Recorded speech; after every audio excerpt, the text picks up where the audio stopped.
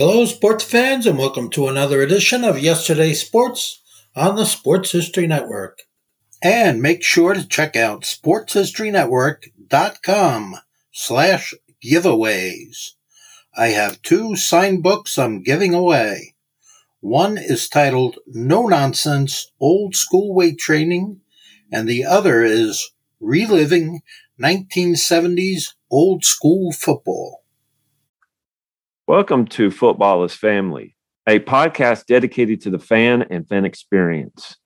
My name is Jeremy McFarland, and I want to look at the positive behind what makes football so enjoyable to watch and follow. I want to know why you are a fan of your team, of a player, or an era of football. Whether the pros, college, or high school, I want to hear and share your stories and your love for the game. If you want to be part of this podcast, please message me on Twitter at Jeremy_McFarland or on Facebook at the Football is Family Facebook page. This podcast is part of the Sports History Network, your headquarters for the yesteryear of your favorite sport. You can learn more at sportshistorynetwork.com. I'd like to welcome you back to the Football is Family podcast. And I'm about to do something here that is out of character for me. And that is, I'm going to congratulate the Baltimore Ravens. Baltimore helped me this past Sunday win a game I shouldn't have won for my fantasy team. I had Justin Tucker starting as my kicker, and just so happened that everybody else seemed just to quit playing, just to stop playing. And if it wasn't for the fact that Justin Tucker kicked the phooey out of a ball, and that's the technical term, kicking a 66-yard field goal to win, I would have lost that game. Because you get points not only for the field goal, but you get the points for the distance of that field goal too. I believe it's over 50 yards, you get extra points. And I saw a blip come up on my phone saying that NFL record was made. I'm like, well, I want to see that. And, I'm looking at the the play right now with 3 seconds left. Baltimore was down by 1 against Detroit at Detroit. And I'm telling you what, Detroit this year, if you're a fan of the Lions, you have had the worst luck. Just that's all there is to it. You got a good team. Justin Tucker comes up, walks up, kicks a 66-yarder, which if it was 67, he wouldn't have made it. Had the right doink off the crossbar and went over to win the game. And it got me thinking, we don't always give kickers their due. In reality, special teams is a third of the game. But we typically pay attention to people like a Devin Hester, somebody who is amazing at returning field goal or extra point misses or field goal misses or kickoffs or punts, Dante Hall, people like that, people that made a living doing that. We think about Steve Tasker, who, in my opinion, should be in the Hall of Fame, who did great as a special teams ace. But we don't always think about kickers. If you didn't have a Ray Guy, would the Raiders been what they were in the 70s and 80s? If you didn't have a Sebastian Janikowski, if you didn't have a Matt Prater, if you didn't have, Jason Elam, if you didn't have these people that are clutch, right now Brett Kern is the best punter in the league, in my opinion, and I believe that's part of the reason why the Titans have had a solid 4 or 5 year run lately, because they don't have to worry about a shank punt or a messed up punt. If we can get the field goal unit down, we'll be all right.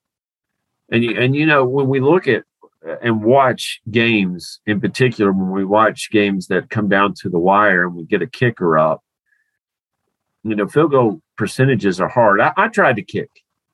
And most of mine are what we call worm burners. They go straight down and straight on the ground. They kind of bounce. Instead of going up, they go straight ahead and hit the ground.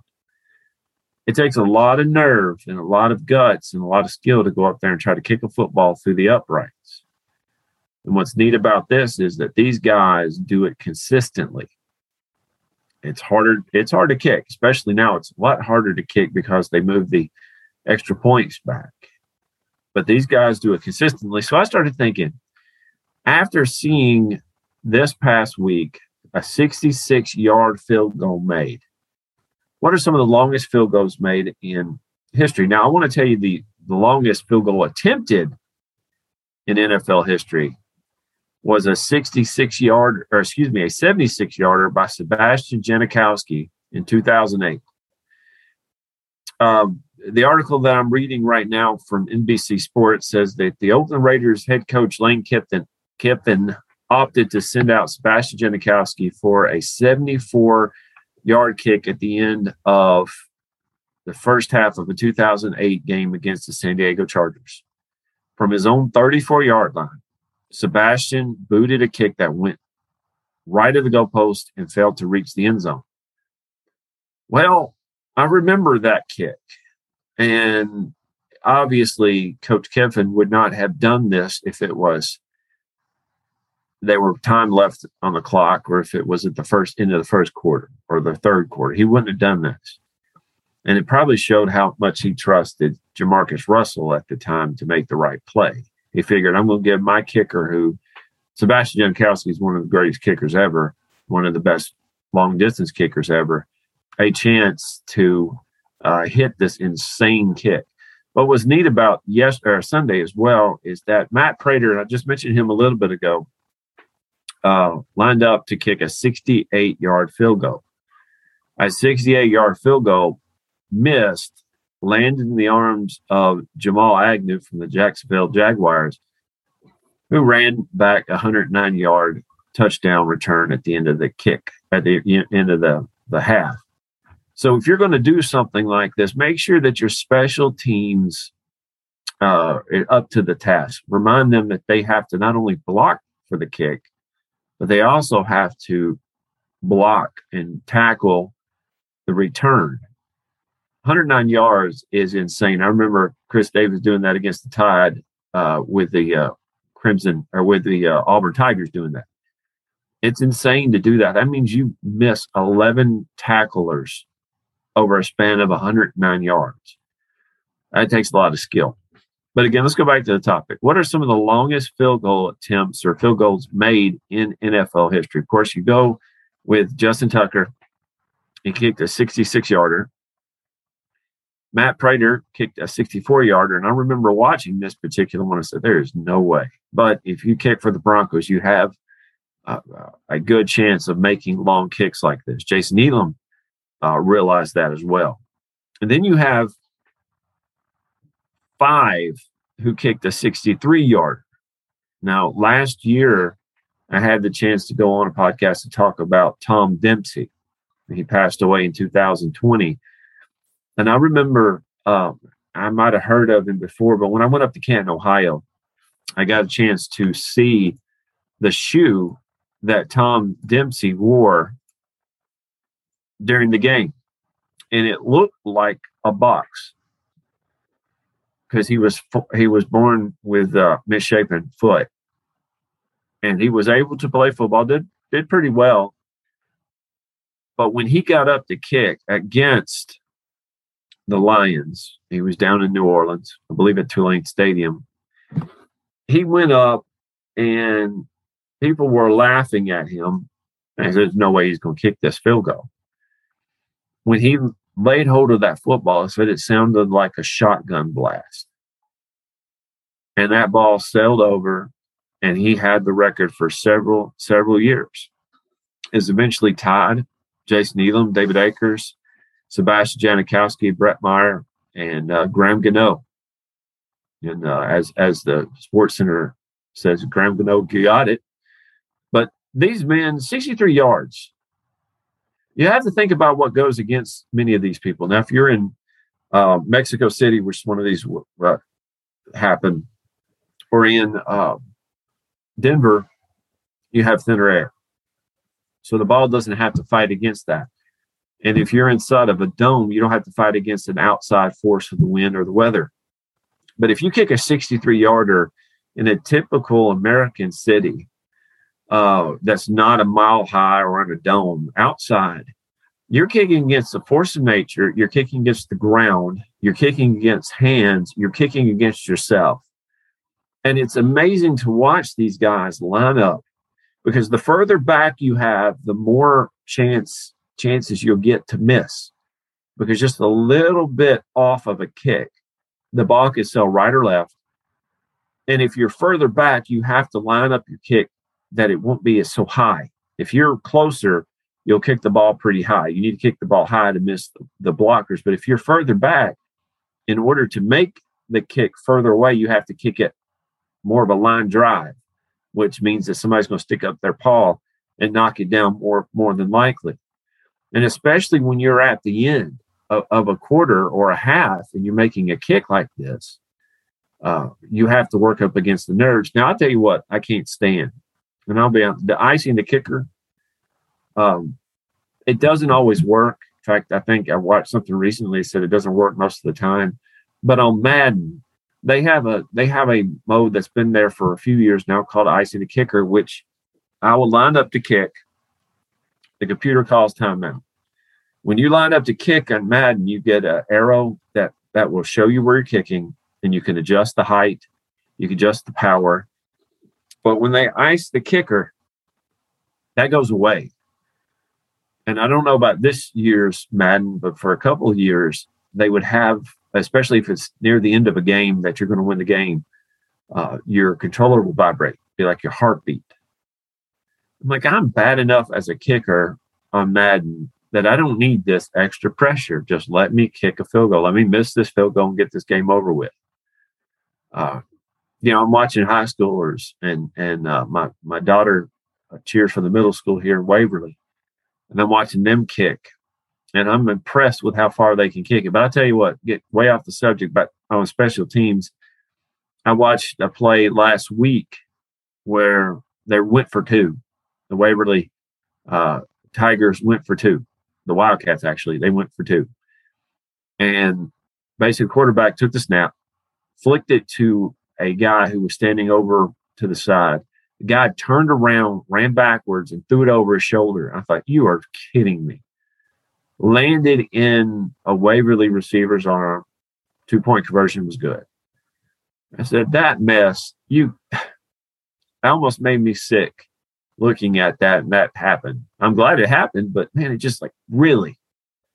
You guys couldn't knock that down. Of course, that play will never work again because people would know what was coming.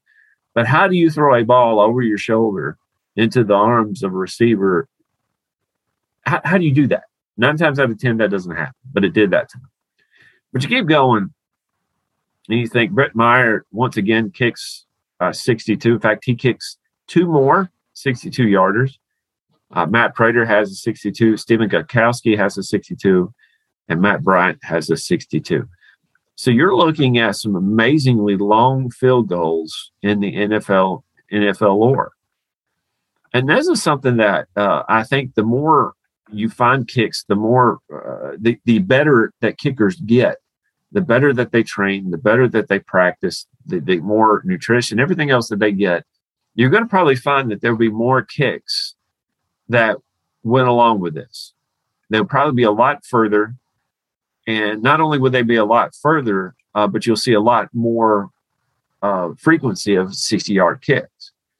When you find a kicker that you can trust, and you find a kicker that you can believe in and know that can kick this consistently, you'll find coaches will give them more leeway to do stuff like this. I remember watching several times. I go to Titans training camp, and the kicker and the punter and the special teams, they go off to the side. Most people want to watch the quarterback or the defense play, but I go over there and watch the special teams because there are not a lot of people there. Well, as I was watching them, I was noticing that they were going back step by step, yard by yard, and trying their best to see how far they can kick it. These guys were not Sebastian Janikowski, but they were kicking 50, 55-yarders consistently. It takes a lot of nerve to do a kick like this, to try and not only attempt it, but to know that you're going to kick it. Automatic. Now, kickers are players too. They're people too. I give you credit, kickers. But I'll give you one more story and then I'll finish for the day. I appreciate y'all listening. A few years ago, a friend of mine and I were wanting to see if we can break, at the time it was Jason Elam's record. We want to see if we can kick the 63-yarder. Of course, that was Tom Dempsey's record as well. And then Sebastian Janikowski. But you know what I'm saying. We're trying to see if we can kick further than 63 yards. So we created a guy that we called Kick Butt.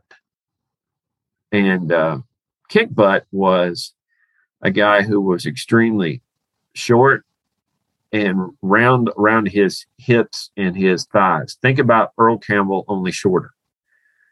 Because we thought, well, that would help his kicking. It doesn't help his kicking. He just looked like a shorter Earl Campbell, really. We gave him top range. We gave him top accuracy. We gave him strength. We gave him all these things. Of course, he couldn't tackle. We made sure that we didn't make him a Superman. And we tried a 64-yarder. And we tried a 64-yarder, and we tried it, and he could never do it.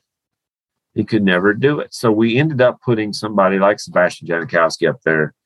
He could kick it all day long. We realized that, great kickers are not made by Madden players. They are trained and they try their best and they practice and practice and practice, and that's what happens. I give a lot of respect to Justin Tucker. Thank you for helping me win my fantasy league game this week. Please don't do that against the Titans whenever you play them in the playoffs. Just avoid kicking 66-yarders. It would make me very happy. I'll send you a thank you card. I appreciate that. I'll have a great rest of the week. Thank you for listening to Football's Family.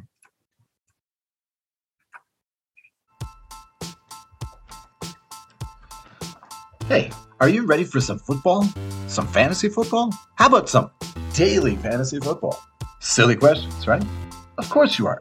You're ready to talk some smack and win some cash every Sunday, and Thursday and Monday, and whenever there's football games. The Sports History Network invites you to play your daily fantasy football this season at ThriveFantasy.com.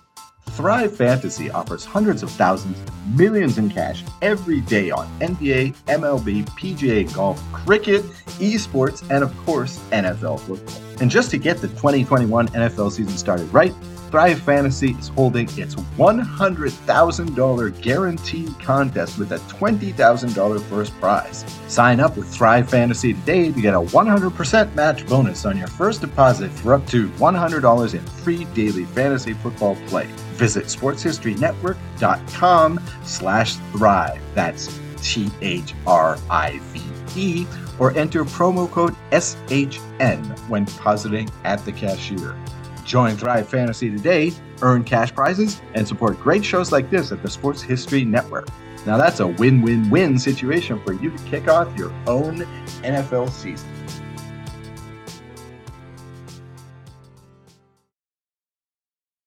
At the Sports History Network, we're all about sports yesteryear, and so we're so pleased to introduce you to Row One, an online memorabilia gallery and shop that brings you sports history to life anywhere. The Row One gallery includes over 5,200 gorgeously reproduced prints of team posters, game program covers, game tickets, advertisements, and more in baseball, pro and college football, pro and college basketball, and more. And any gallery item may be printed in a variety of sizes on wood, metal, canvas, acrylic, or poster paper.